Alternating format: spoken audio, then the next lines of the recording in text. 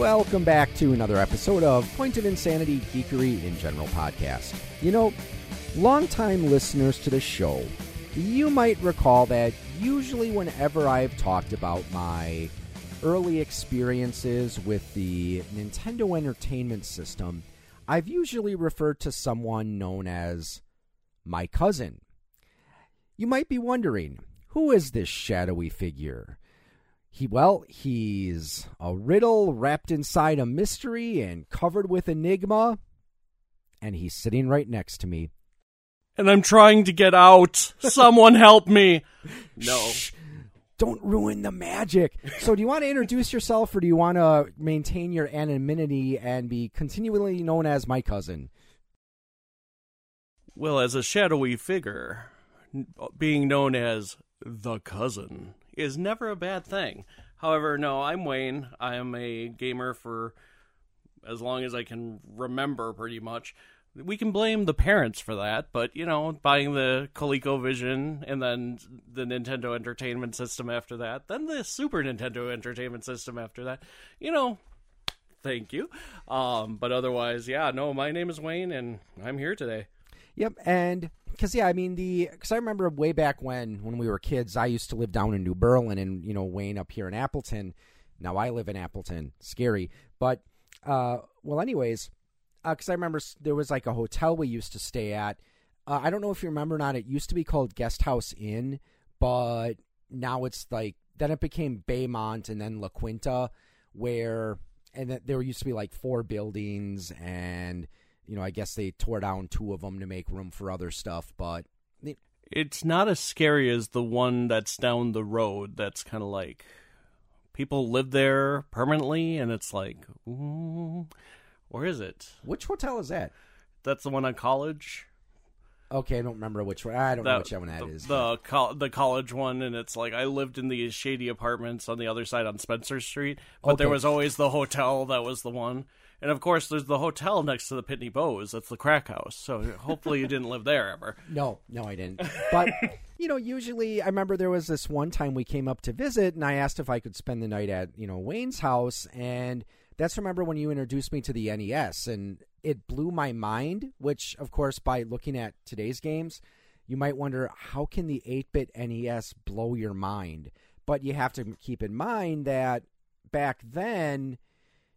the only things that I really had much experience with outside of the arcades was the Atari 2600. So when you're going from Pitfall to Super Mario Brothers, it makes a big difference. And I remember the one game that really kind of knocked my socks off, Legend of Zelda. Yeah. Because I remember it was like, that game, because I said I hadn't seen anything like it before. And I think the thing that really just blew my mind about it is, you had this inventory and, we had this whole world to explore. So it wasn't like you were just running to the right side of the screen like you were in most other games at the time. What's funny about Legend of Zelda to me, coming back now, and especially when you say it blew your mind, I watched or read something the other day just because I was bored on The Legend of Zelda, finding out it was really the first open world game that was ever actually made, because you could do a lot of the things in any order that you wanted. You didn't necessarily have to stick to an order, except for like each dungeon needed a specific item to get through. But coming back to it now, like you could get like the second sword upgrade, like even before you finished, I think the second or third temple. It's like going back to that now, knowing that, this was a lot more complex than even you think now, going from like the Atari 2600 to that. Anybody who's out there, just get an emulator, or if it ever comes out, the Atari box or VCS as it will be called, and just take a look at those games and just start going down the line. I think that's a very interesting history right there, just looking at the, I don't know how you'd say it, just graphics and the design of games. Oh, yeah, and because, the White Sword, you could actually get that before you even complete the first dungeon. Because, like, you have to find, like, you have to have, like, I think 7 hearts, and it is possible to get at least 4 hearts before you go in there, and Here's a challenge. Have you ever tried making it as far as you possibly can without picking up a single sword? No, I have not done that because it didn't seem like something that was necessarily going to be productive on actually getting through the game. Now, mind you, just going on an exploration journey, sometimes you need a little bit more inspiration than I did at that point. Because I did try it once, and I was able to beat all the bosses except Ganon. I was able to get to Death Mountain, but I never actually got to Ganon. And again, it's hard because usually the secret to it is, in the upper, northeast corner of the map, there's that secret peninsula that has the moblin that gives you, 100 rubies. Yeah. So it's like you got to go there, and then once you have that, usually what I do is then I buy the candle, and then I use that to burn down trees, to the ones I know where you can get more rubies. And then usually it gets a little easier once you manage to get bombs and the arrow, but you still have to be very careful because, you with the candle, the first one you get, is it the red or the blue? I keep getting it mixed up, but I think it's the blue candle first, and then you eventually get the red. But I'm probably a little wrong in that one because I think it's the blue Actually, I think it's the blue candle first. But the problem with that one is, of course, you can only use it once per screen. Yeah. So yeah, it's a challenge, but it can be done. Still, like I said, it's something that you only want to do that usually only a hardcore player is going to try, or someone who's really bored. But yeah, and Castlevania was another one of those early games that really blew my mind. Still have never beat the original. Just can't seem to put up with the actually you get hit, get knocked. It's kind of like Ninja Gaiden. It's like at some point, because I was just never good enough, it's just like, oh my god, the frustration level. Didn't mean that I didn't pick it up every once in a while and just tried. It's just like, oh, all right, I'm dying. All right, dying. Okay, maybe not. I never beat the original Castlevania until I got it on the NES emulator for Wii, because the nice thing about that is then you could of course create that save state. Yeah. Because my problem is I can usually get, for a while, Death was usually the hardest one for me, but if you have the Firebomb, he's actually not as bad because that'll destroy just about any boss in the game. Well, usually my problem is I could, and once you fight your way through the Dracula stage, which was a pain in the ass, usually Dracula always gave me a lot of trouble. And of course, back in the old NES, you couldn't save. So when you had enough, you just turned off the game and you had to start over next time. So we're not here, though, to talk about, well, we are here to talk about past games, but we're not here to talk about quite that far back because, of course, after the 8-bit era came the 16-bit era. And that was, in my opinion anyway, that was a great time to be a fan of console role-playing games. Very definitely. If you think about it, you had so many upgrades and so many classic role-playing games on the 16-bit era that we still live with today in some ways that are still going on. Oh, yeah, and there were, like I said, there were a lot of really good games there, and some of them did go on to spawn numerous sequels, like Breath of Fire is one that always comes to mind, and then, well, this was for the Genesis, of course, but Phantasy Star went on to go form a, respectable lineage. But if you ever go on the internets and look up a list of the greatest 16-bit role-playing games ever made, there's 2 games for the Super Nintendo that are probably going to be somewhere on that list. Final Fantasy 3/6 and Chrono Trigger. So, again, ask anyone who was a fan of those games, and chances are they've played at least one of them, if not both, and it's a good debate to have. Which one do you think is the better of the two? And that's one of the things that Wayne and I here are going to discuss. But before we begin our discussion on Chrono Trigger and Final Fantasy 3, well, do I really need to call it 3 or should I call it 6? Because I'm sure pretty much everyone knows that I'm pretty sure everyone knows the story behind the numerology right now. Yeah, the one thing I would say is probably 6, because if anybody actually wants to pick it up now and actually play it, if you're looking for it, you'll want to look at getting 6 instead of actually 3. Now, if you're owning a Super NES Classic, it is still Final Fantasy 3, and it was included on the actual little console that they put out. Yeah, which I'm actually surprised but glad they put it on there. I mean, I still have my original copy of Final Fantasy 3/6. Okay, from now on, we're just going to call it Final Fantasy 6. I'm sure you all know what we're talking about here, but I still have my original copy. So, I mean, I didn't go out to get a Super Nintendo Classic, but I'd have to say that, honestly, that game alone is worth the price, because if you ever go to like a used video game store that does sell the, old retro games like that, if you find a copy of Final Fantasy 3 or Chrono Trigger 2, even just the cartridge alone can run you usually it'll cost you anywhere from about $50 to $75. Yeah, and that sounds about right.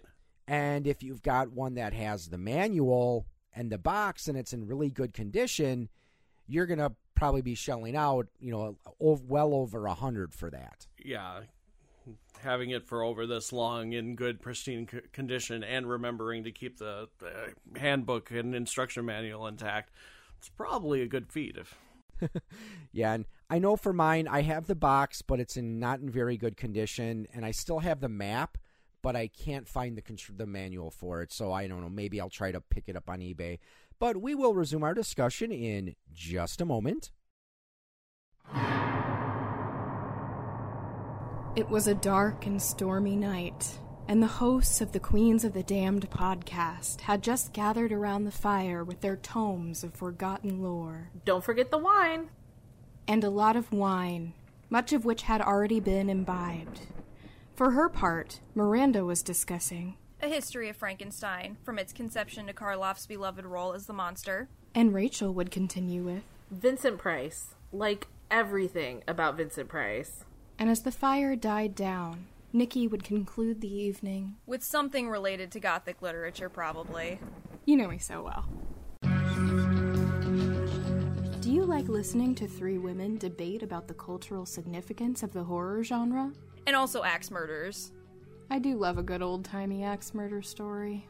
Then Queens of the Damned, a horror podcast, is the show for you. Find us on Apple Podcast, Podbean, Spotify, Stitcher, and pretty much anywhere you can download a podcast. Visit us at queensofthedamnedpodcast.wordpress.com, qotdpodcast.podbean.com, or email us at qotdpodcast@gmail.com for more details about our monthly horror giveaways. Stay spooky. And we're back. So let's go back to the past. Not to play the shitty games that suck ass. I'm sorry, that would be ripping off the angry video game nerd. And again, because the games that we're going to be talking about today are definitely not bad games. Again, anyone who's a fan of 16-bit role-playing games is probably going to rank both of these games very highly. So which one did you play first, 6 or Chrono Trigger? That I can't really remember. I'm guessing, though, because I actually I actually owned Final Fantasy VI. So I would say that one. I don't believe I ever actually owned Chrono Trigger, so that was a rental more than anything else. Yeah, and I know that I played 6 before I played Chrono Trigger, and the way I got introduced to it is I was over at a friend's house, and he was playing it, and I'm like, hey, what's this? It looks like Final Fantasy, and he's like, well, it's Final Fantasy 3, and I had played 2, /4, which, I enjoyed, and I'd have to say that and I know I've told this before every now and then, but I remember going from the 8-bit to the 16-bit era. Final Fantasy IV was one of the first 16-bit games I saw. And when I heard the music, I'm like, there's no way video game music is ever going to get any better than this. And there's no way graphics are going to get any better than this. And never. Yeah, never. Boy, was I wrong. And again, that's what impressed me so much, and we're going to be talking about the music later, but the fact that it didn't just sound like electric bloops and bleeps. It sounded fairly realistic. That synthesized music that's actually a musical score, not just a random pattern of noises, like you were saying with the bloops and bleeps. That was really something that takes you by surprise the first time you can hear it. And I remember, well, actually, we'll come to this later when we talk about music, but it's strange when there's a local gaming store called Chimera's here. Oh, yeah. And if you ever go in there, they're playing video game music, and it's so weird to kind of be haunted by who's playing this game, or who's playing this game. You know what I mean? Because you're like, you immediately know where that came from. And yeah, and I when I go in there occasionally, I hear them there. And there's also a couple of used retro game stores in this area, Press Start Games and SideQuest Games. And sometimes with Press Start, when you go in there, they will have video game soundtracks playing. Or what some people do is they'll make remixes. Like one guy I'd recommend, Daniel Tidwell. He does heavy metal hard rock arrangements, and he did a really good arrangement of 5 songs from Final Fantasy Mystic Quest. And the Dr. Wily Castle Staged 1, Part 1 from Mega Man 2. Yep. One of the most recognized and awesome pieces of 8-bit NES music. He did a version of that just, wow. I'll have to play it for you later, but like I said, for me, Final Fantasy III came first, and I didn't get a chance to play Chrono Trigger until a friend of mine let me borrow it. So I never, and then eventually, when I had the chance, I bought my copy of Final Fantasy III that I still have to this day. So any game, of course, is going to have characters. So let's take a look first at the cast of characters. So what are your thoughts on the characters of Final Fantasy III Final Fantasy VI versus Chrono Trigger? There are so many more of them. To be perfectly honest, the entire game has a very interesting line of characters, and in some ways, NPCs and people you meet are kind of not as important sometimes as the ones in Chrono Trigger, if I'm remembering. But the backstory, to have so many main characters that are in your party that are actually being able to be used, and that each one of them has sort of a backstory to them that you can actually find in-game. I found that very interesting because you wanted to go and learn more about these characters, where in Chrono, you're looking at it through the lens of, okay, I know these people. Do they have a backstory? Like, there's one that has a backstory that you kind of have to piece together for yourself because, well, the backstory is kind of out of place because it's a game of time, but it's kind of cut and dry as figuring out some of the backstories of these characters, where in Final Fantasy III, those backstories are sometimes later and sometimes even missable. Yep, and that's one thing I do like, because the thing about Final Fantasy VI, okay, sometimes we'll say 3, sometimes we say 6. You guys know what we're talking about, so we're not gonna go back and waste time on that. But I guess the way I see it is, in some ways, with Final Fantasy VI, the only complaint I had is I thought in some ways the roster was almost too big, because there were certain characters I rarely ever used. Like, for example, Umaro. Yeah. I usually didn't use him. And I think Umaro was actually a missable character that you didn't necessarily have to pick up. Yeah, him and Gogo were the optional characters. But still, even though there were all these characters, I think most of them were pretty memorable. And like when you're talking about the backstories, some of them had a bit more attention paid to him than others, like Locke. They had the whole thing with Rachel and how that affected him as a character. Probably one of my favorite characters is Celis, or Celis. I'm not sure how people pronounce what the proper pronunciation is. In World of Final Fantasy, they pronounce it Celis, I think, or Celeste, so that's how I take into pronouncing it. But, I always like how, for her, she went from this, this general to a traitor, and then she becomes a hero again. So she was always one of my favorites. Gao, I know they put I didn't really use the character very often, but they had that little subplot about the person they think is his father. Yeah, and how he got there. One of the things that's very interesting about Final Fantasy 6, 3, whichever you want to do, is that when you're first introduced to what you consider the main character, where other RPGs of that time, you just had that main character who was a personification of you. You found out that, yeah, she is a main character, but she's not the main character. All the characters technically have as much depth, except for what we've gone into, Yumara Gogo. But each one of them could be a main character in their own right, because eventually, as the story progresses, it's more of a world story and all the characters than just that one person. Yeah, and I mean, in a way, the thing I liked about Chrono Trigger with the smaller cast, granted, Frog is the one that really has the backstory they go into. The others, Marley, all you pretty much learn about her is just she kind of has daddy issues. They don't really, there's not as much of a development for her as a character. Luca has a little bit. Robo, not too much that I can remember, yeah. The cave woman. Isla, yes. I know she has some development, a little bit of, well, actually, no, not really too much development. And same thing with Magus.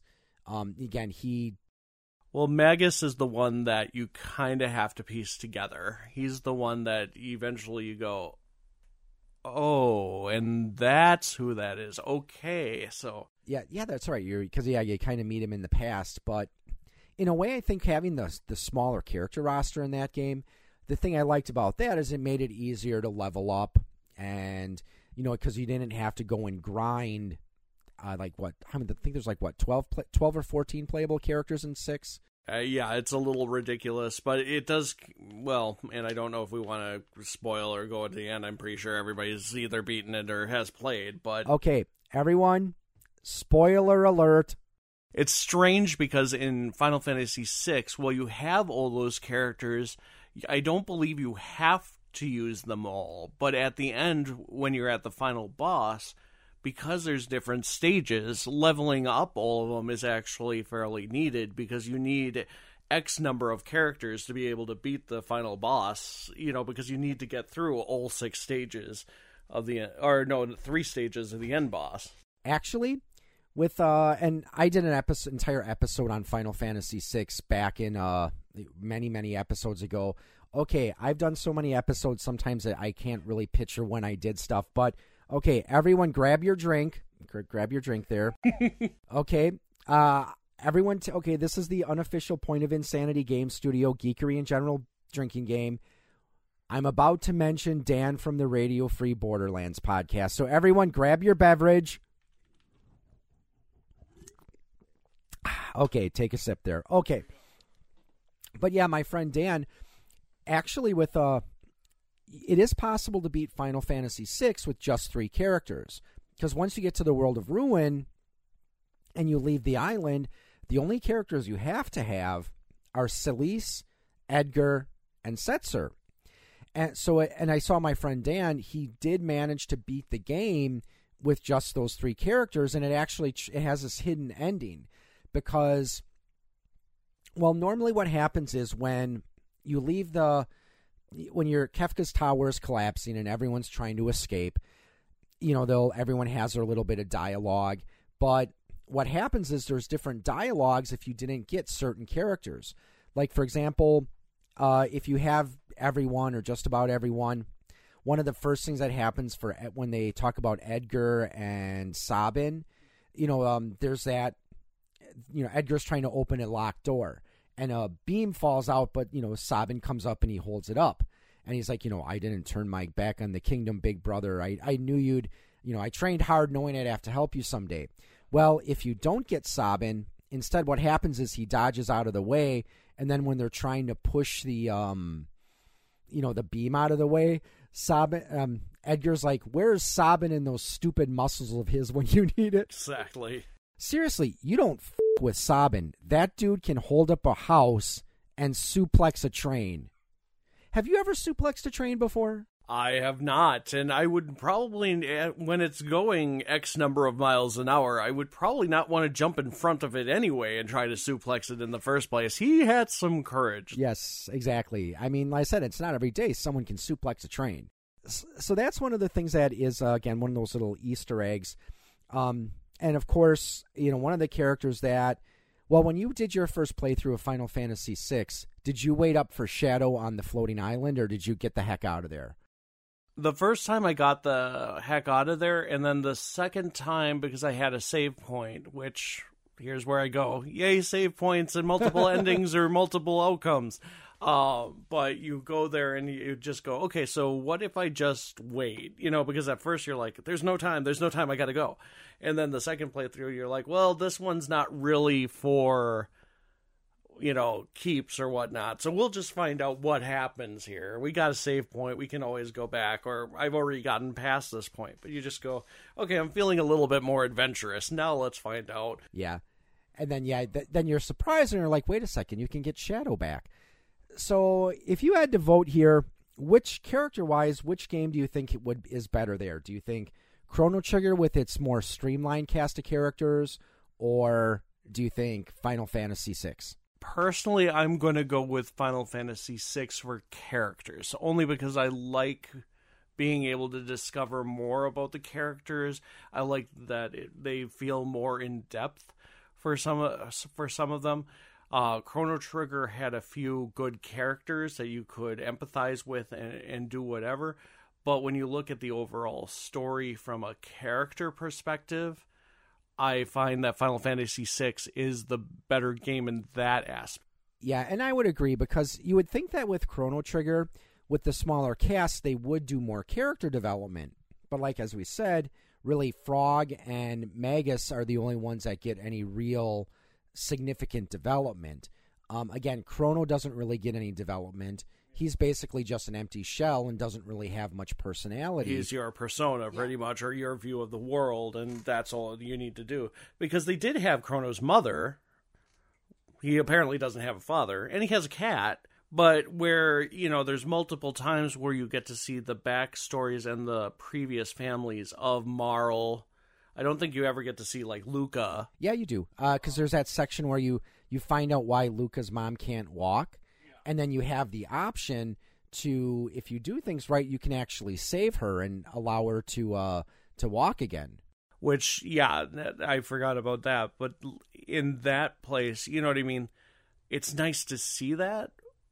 But again, I don't know, looking at Final Fantasy VI and the depth of most of those characters and their backstories, it's just so much more filled out, at least at that point. So the next topic to discuss is gameplay. So this would include things like, the actual game options outside of just having a good backstory behind a character. So I know what we did before at the characters is we kind of discussed it before we rated it, but I have to be honest, for the most part, I think Chrono Trigger is better than Final Fantasy VI when you come down to gameplay options. So what are your thoughts? So I like Chrono Trigger from that aspect. I like the dual magic and the triple magics because you could switch out the characters and you could combine them. And at first playthrough, you're kind of like, how does this work, or how do these dual techs work? And you find out and you're like, okay, let's try everybody. You know what I mean? It gives you a reason to try everybody in the combats. I like the fact that you go from just a random generation of here's a battle, here's a battle, here's a battle, to you see what's on the screen.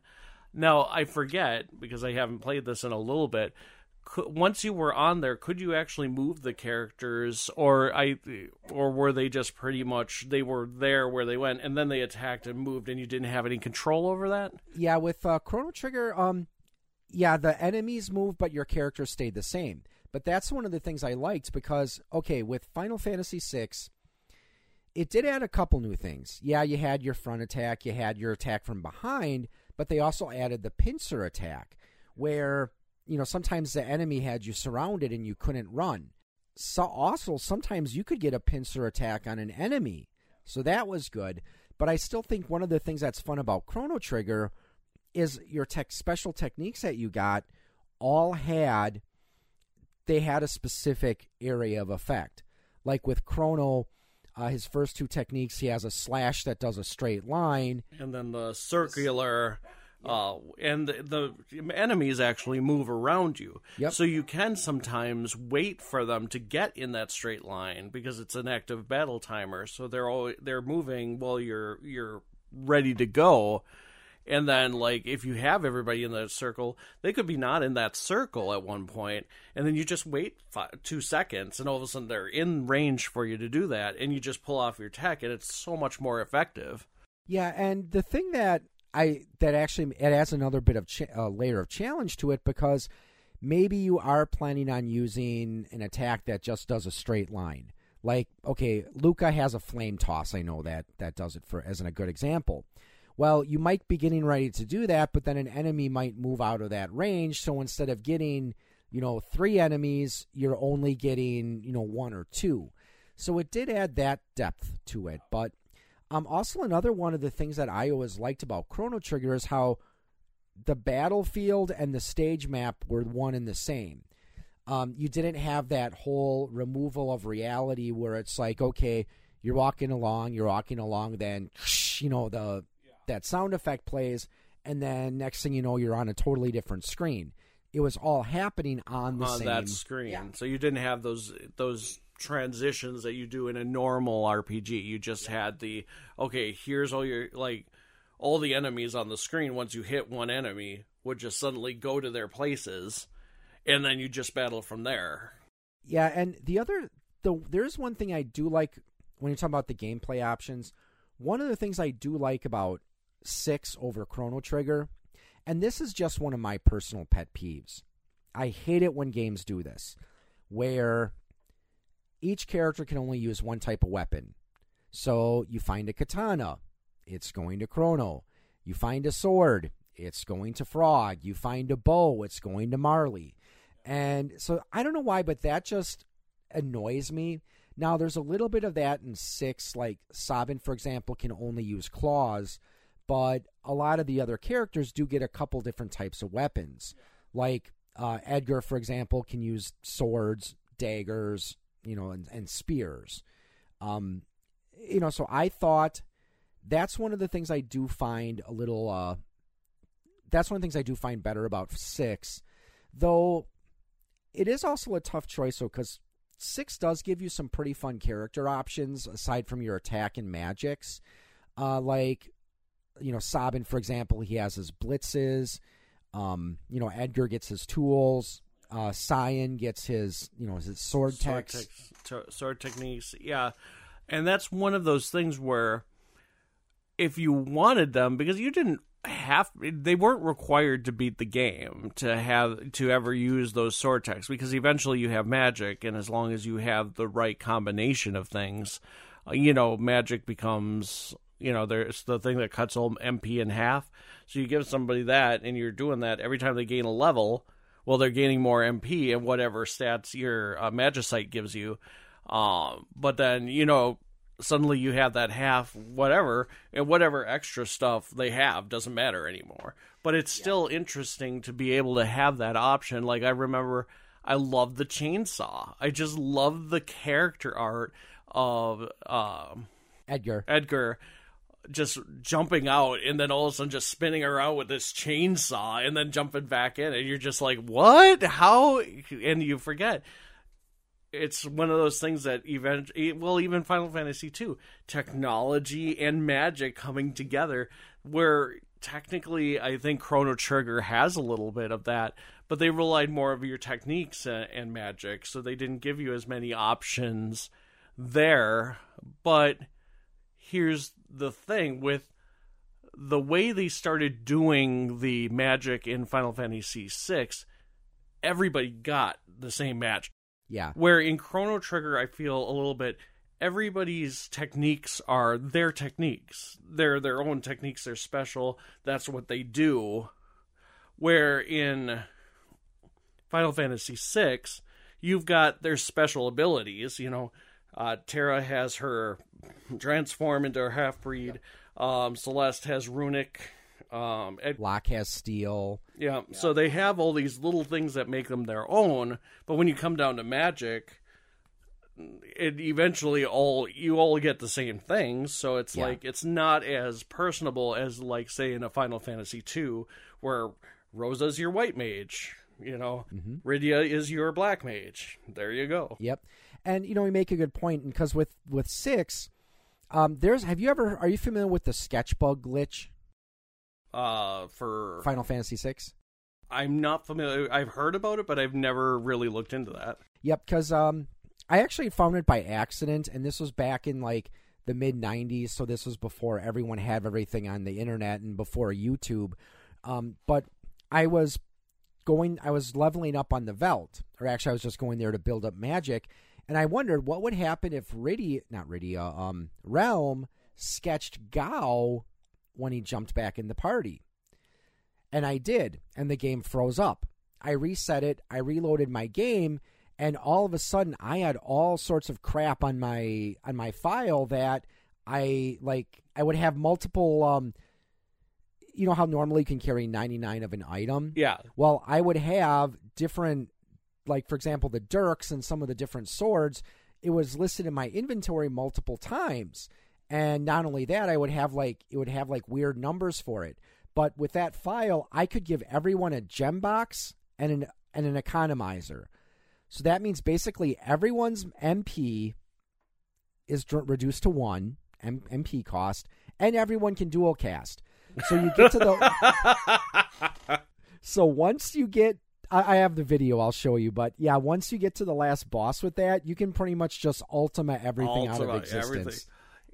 And just to say, is not the Final Fantasy VI Ultima like just the best spell? You're just like sitting there. Yeah. Yep. I like that. Yeah, I like that little bassy they put in this, like, you know, the. Because you know something's coming there. You've got this huge spell effect, and it doesn't look like it's doing anything, but you know something's coming. Yep. Again, I think you made a good point that this is where I think Chrono Trigger has the advantage because, like I said, Chrono Trigger, you know, the characters feel more unique. It's like with Final Fantasy IV, whereas Final Fantasy VI, once you start getting the Magicite, everyone kind of becomes the same. Yeah, they've still got their little unique abilities, but who's really going to use them very often? Because the magic's just usually more powerful. Now, that's one thing I'd like to research is that at endgame, because you can go up to level 99, do any of those abilities actually outpace any of the magics that you can do? Are any of the abilities able to outshine, you know, Ultima or any of the other things? I don't really think so, but it would be interesting to see if anybody has anything that, you know, no, if you have like the auto crossbow, you get, you know, Edgar's thing to 99 for dex or something, that it does more damage than, you know, or it does 99,000 damage all the time, you know. It's like, that would be interesting, but I just don't see that happening. Yeah. So let's move to the next thing, story. So Final Fantasy VI, you know, of course it has the two parts with the World of Balance and the World of Ruin. Basic story behind that, and again, you're made aware of this pretty much right from the beginning that there's this evil empire. And they're using this poor innocent girl, and, you know, they're trying to get something called an Esper. So, and Chrono Trigger, well, again, I say let's just, you know, kind of rate it right away. When we talk about story, honestly, I think both do have good stories. Yeah. But one of the things I do like about Chrono Trigger a little bit more than 6 is they don't really reveal what your final enemy is going to be right away. You know, it takes a while. You have to really get into the story because right from the get-go in 6, you're like, okay, there's this evil empire. Gee, you've never seen that before in a video game. So you've got this evil empire, and you know that you're going to have to fight them eventually. You know, that's going to be your main antagonistic force.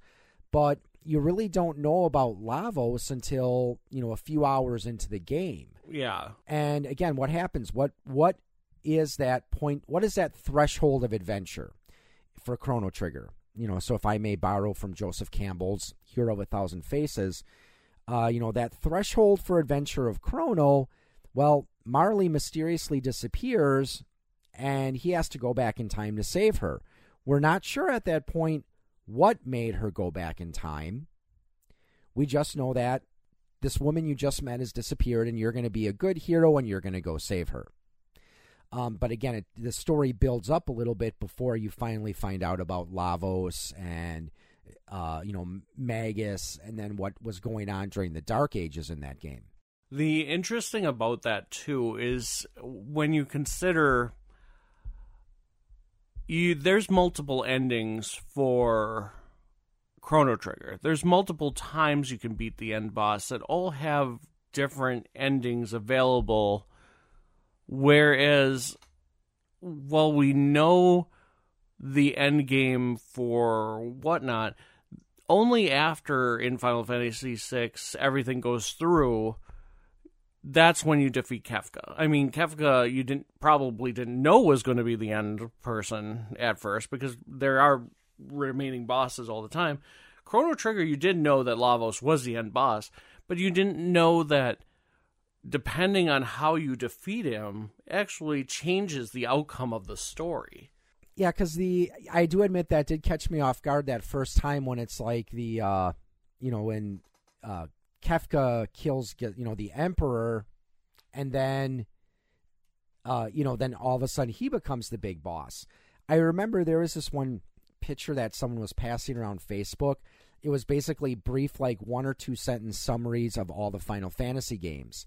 And Final Fantasy VI it's like Star Wars, only the Emperor gets killed halfway between and gets replaced by the Joker. Exactly. No, and the one thing I will say about the story for the other things is Chrono Trigger needed a sequel. Chrono Cross, I don't know if was a good sequel at that point. It's still debatable. But the thing that I always thought about Final Fantasy VI was not that it needed a sequel. I wanted a prequel to that game of the was it the War of Magi? Yeah. Because I'm like, so was that when they had magic in the world? Was that because they had Espers? Or was that because Espers hadn't left the world, so they didn't take that with them? I was like, in that way, I don't know how that affects story at all, but I always thought the backstory to Final Fantasy 3/6 would make a great one where, because of the nature of Chrono Trigger, there's really no backstory that you can really have because you're playing through the backstory. Yeah, and, okay, I know some high-ranking game design executive from Square Enix is listening to this right now. Get on it, people. Make a prequel to Final Fantasy VI, yeah. But no, that is a good point, because, again, we learned bits and pieces about the War of the Magi, but it's not something that really gets fully fleshed out. So, yeah, that would be an interesting prequel, or, honestly, I even think it would be a good sequel, because we've got this world that needs to be rebuilt. Yeah. Again, actually, if you go back a few episodes ago, my son and I don't know if you had a chance to listen to this episode or not, we did an episode where we did a Final Fantasy timeline theory about, okay, let's say that all of these games did take place in the same continuity, what order would be the most logical? And, we had our own little idea there about where Final Fantasy VI would fit in overall, but... Well, we already know that Final Fantasy X, 10-2, and 7 are all in the same universe, supposedly. So yeah, I know we touched on that a little bit too, and I know that theory's been around a while as well. Where the connection between 10 and 7. So overall, again, I would have to say that I think Chrono Trigger gets a little bit better of a story for me, just because you have to really work your way into it. And again, you do have plenty of little side quests where I think there's more of the side quests in Chrono Trigger than there is in 6. Yeah, I will give you that. And also, the story in 6, while it's good, and I love the story in 6, it is linear, where it's kind of like Chrono Trigger's story is more putting together a puzzle, if that makes sense. As you go back and forward in time, you're actually getting more of really the backstory, because even though things happen in the future, those are affecting your present, that also are going to affect the background of what you do later on, and all have to be put together to create some semblance of what actually happened. Yep. Well, next category, music.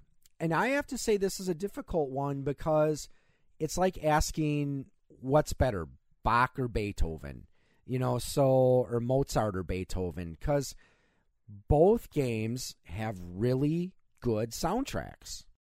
I will contend, though, that I don't know if anything in Chrono Trigger matches the opera scene, at least for me, and Dancing Madly.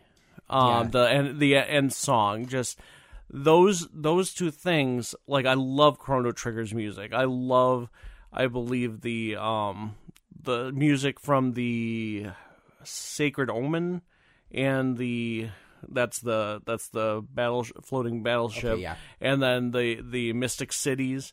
But again, and I know there's a lot of, on the internet, I think, people who are like, yeah, no, the opera house scene is so overrated. But for me, just, Dancing Madly and the end song and the opera scene song totally just make Final Fantasy VI, for me, the better one. But overall, when you're listening to the soundtrack, sometimes I say, the actual Chrono Trigger is just the one that you want to just listen to, because, Final Fantasy VI is just that one that you're looking for those two songs.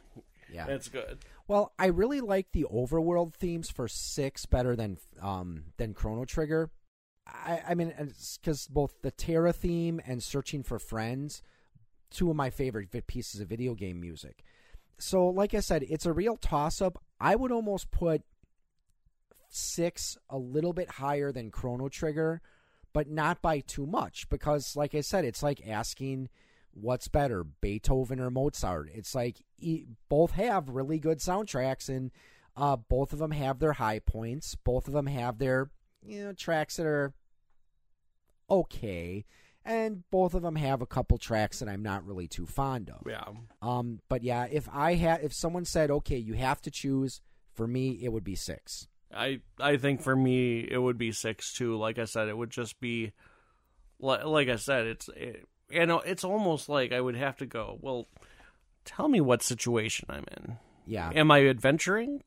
Then maybe sometimes it's Chrono Trigger. But is it I'm in the boss battles? You know what I mean? And I want to hear Dancing Madly, or I want to hear the opera song. It's like, Oh, and Ultros theme. Don't forget Ultros theme. Yeah, but I mean, yeah, and that's right. Another reason why I think 6 is a little bit better is because I think it carries the mood a little bit better.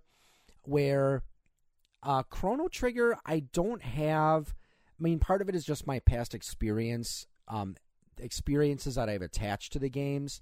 I guess for me, not Chrono Trigger, 6 has more of that emotional attachment for me than Chrono Trigger does.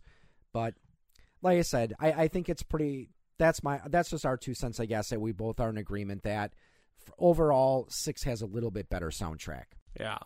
So the last thing to talk about, replayability, because let's face it, if you buy a video game, and back then a game like Chrono Trigger or Final Fantasy VI would have probably cost you about $40 to $50. No, I remember this because when Final Fantasy VI actually came out, it was about $80. It was? Yeah, when it first came out. Well, I got mine secondhand. And that's one of the things that kids today will never know. Do you remember what it was like to buy a game that had save files on it? And you got it from the game store, and you're like, okay, let's see what this person.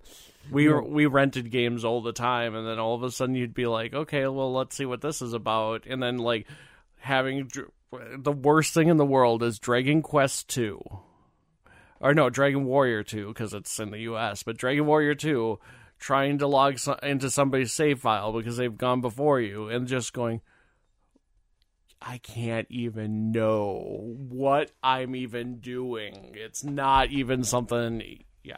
Yeah, because when I remember mine, the save file when I first started it was right at the end with Kefka, so the first file I opened. But yeah, like I said, one of those things that today's youth will never know with modern games because, of course, since it went to CDs, everything just gets saved on your game. On your game, yeah. So when it comes to replayability, that's one thing that's always important for me for a game, because if I'm paying a lot of money for a game, I don't want just some 5-10 hour story mode and then, okay, that's it, nothing left. Now, with I'd have to say hands down when it comes to replayability, Chrono Trigger. The thing that makes Chrono Trigger very interesting is, and we touched on this before, and I think I was about to go into, right away You were in the about to beginning. jump the gun. But it's the replayability, the multiple different endings, and I don't know if you've looked at the Game Boy Advanced version that they brought out, or was it Game Boy DS with the extra dungeon and Shayla's story, but that brought in a whole new ending, which I forget how many they said, 30-some endings or something, or 20 endings? In the original version, I think there's only 10 or 12. Only 10 or 12. Only 10 or 12 endings. Because I've only seen 2 of them. I know there's also another ending where everyone comes back as dinosaurs, or reptile people. And but yeah, I know there's at least about 10, which, like I said, at that time was pretty much, well, even today, how many video games are there out there that have 10 endings? I think... I'm guessing the Mass Effect 3 community would have liked a couple different... Oh! I'm not really familiar with Mass Effect. I played a little bit of it once when I was at a friend's house, but yeah, I guess I know that the ending for Mass Effect 3 was pretty poorly received. Yeah, it's just one of those things that it's like when we're talking about different endings, and that a game company actually had to go in after the fact and change the ending. It's like... and that almost makes you wonder. It's like, and again, Final Fantasy 15, I love the game, don't get me wrong, but I know one of the complaints people have is okay, now you got to keep buying all this DLC to get the full story, and, maybe it's, back then, in the days of Final Fantasy 6, the game designers had to make sure they had everything the way they want it, because you couldn't just go in and patch a pre-existing copy. You could create a new version of the game. For example, I was talking about the sketch bug. Yeah. You can only use the sketch bug in the first version of the game. Yeah. Because eventually what they did is they made a patch for it, so you couldn't do the, after the first version, you couldn't do it anymore. Because it's kind of like fighting games. That's why in the 90s, if you ever played fighting games, there wouldn't be a patch. There would be a whole new arcade version and then a whole new home Fighter. Street Fighter. Not like there's 300 versions of that. Yes. And they realized, for Switch, they actually released the Super Ultra, version. Super Ultra, this is really the last one. No, really, we mean it. Version of Street Fighter 2.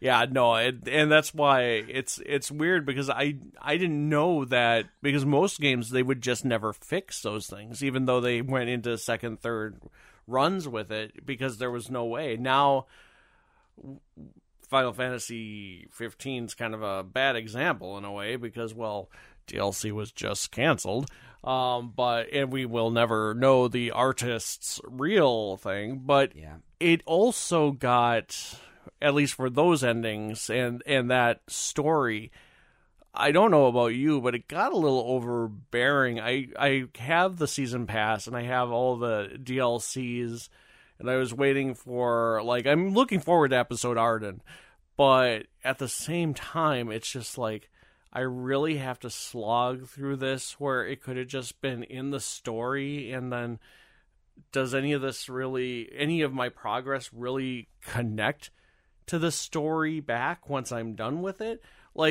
One of the things I noticed, and I know we're getting a little off tangent here, but don't worry. We get off topic all the time on my show. So,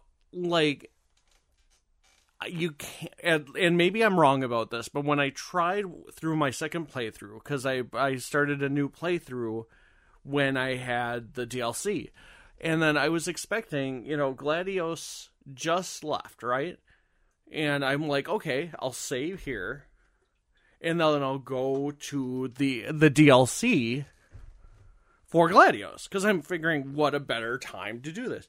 No, until you beat on the save file the game, you can't access the DLC. I'm like, why? Why is that so jarring? Did they? Because, I know I played the DLC before I beat the game, so I don't know if they changed something or... They may have, or maybe I was just doing something wrong, or maybe my PS4 was just angry with me. Not that, Yeah, I've got the Xbox One version, but you know what's funny? Because one thing about Final Fantasy 15, like it or hate it, you do form somewhat of an emotional attachment with the characters. Because I completed the episode Ignis DLC before I finished the game, so I knew what was going to happen to him.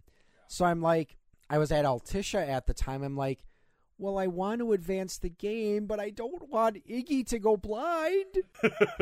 But anyways, so yeah, I'd have to say hands down, Chrono Trigger gets replayability because you've got the New Game Plus and you've got, all the different endings where... About the only real major thing you can do to replay 3 is try to do that challenge that I was talking about where, my friend Dan, where he beat it with just the 3 characters. And also, if you wanted to go possibly get all the blue magics for Strago and all the rages for Gao, you know what I mean? But otherwise... Where Final Fantasy, you can replay it for fun. It's still a good RPG, and it's still, 40 to 60 hour journey. Chrono Trigger actually kind of rewards you because of those different endings. It's like, how do I get those different endings? What if I beat Lavos? Like, isn't it possible just to kill Lavos on the first time you see him? Like, you can just go right then and just go there? I'm not sure. That's a good question. It's like you have, and that's the thing, is you have those multiple opportunities to even just try crazy stuff to see what happens. Yeah, and I think there's also a couple points in the game where you're given the option to choose like one item or another. So then this is where the New Game Plus is, because then you can go back and get the other item. Yeah. Like, for example, I think it was after Marley's father has the trial, and you go into the dungeon of the castle, there's like some rainbow shell. And one of the 3 wise guys you meet, I think it's Malachor, he offers to either use it to create one suit of armor or 3 helmets. So you have that where you can go back and you can, try to see what happens when you choose the other option. So, well, any last thoughts on Final Fantasy VI and Chrono Trigger? Go if you have not played them yet, which is almost impossible in my mind, but, there are some holdouts out there. Go play these. These are very... interesting games. They are entertaining, and they are worthwhile to the history of role-playing games in general. I do believe that I have a roommate who still refuses to play Chrono Trigger, and I'm like, what is wrong with you? This is, like, hands down one of the best games. Now I can see, for Final Fantasy VI, that probably might be a slug, but Chrono Trigger is pretty much just nice and laid out and good to go. But yeah, that would be my final thought, is if you have not played these 2 titles, to go find a way, and just experience them and understand what's going on, because they are such a pivotal in the history of video games. I believe that I think everybody should play them. Yeah, definitely. And as I said, I would have to say that a Super NES Classic, worth it just alone for Final Fantasy VI. But think of it this way. You're getting a version of Final Fantasy VI, and you're just getting a bunch of other games with it for free. But, yeah, and I know they did make a version of it for smartphones. I haven't played it. I've heard mixed reviews on it. I know then they also made a revision for the Game Boy Advance. I know you can also emulate it, but I don't know if the Wii Virtual Console stores are still open. I believe they are, but I know that I just heard that they're taking like Netflix off of that. So how long that Wii Virtual Store is going to be open, I don't know, especially since it sounds like they're starting to shut it down. Yeah. And I mean, if you still have a Wii or a Wii U, certainly go and take a look, because you can get them for like $8. I'm not sure if they released them for the Switch yet, but, and like I said, hey, if you're really a hardcore collector and you've got the money to spare, feel free to go to eBay and spend a couple $100 on them. I don't know if I'd recommend spending that much, but they're still fun games. Your life will be better if you have a chance to play them. I know on Steam it was very controversial because they ported the iPad/iPhone version of Chrono Trigger on there and pretty much didn't almost do anything for it.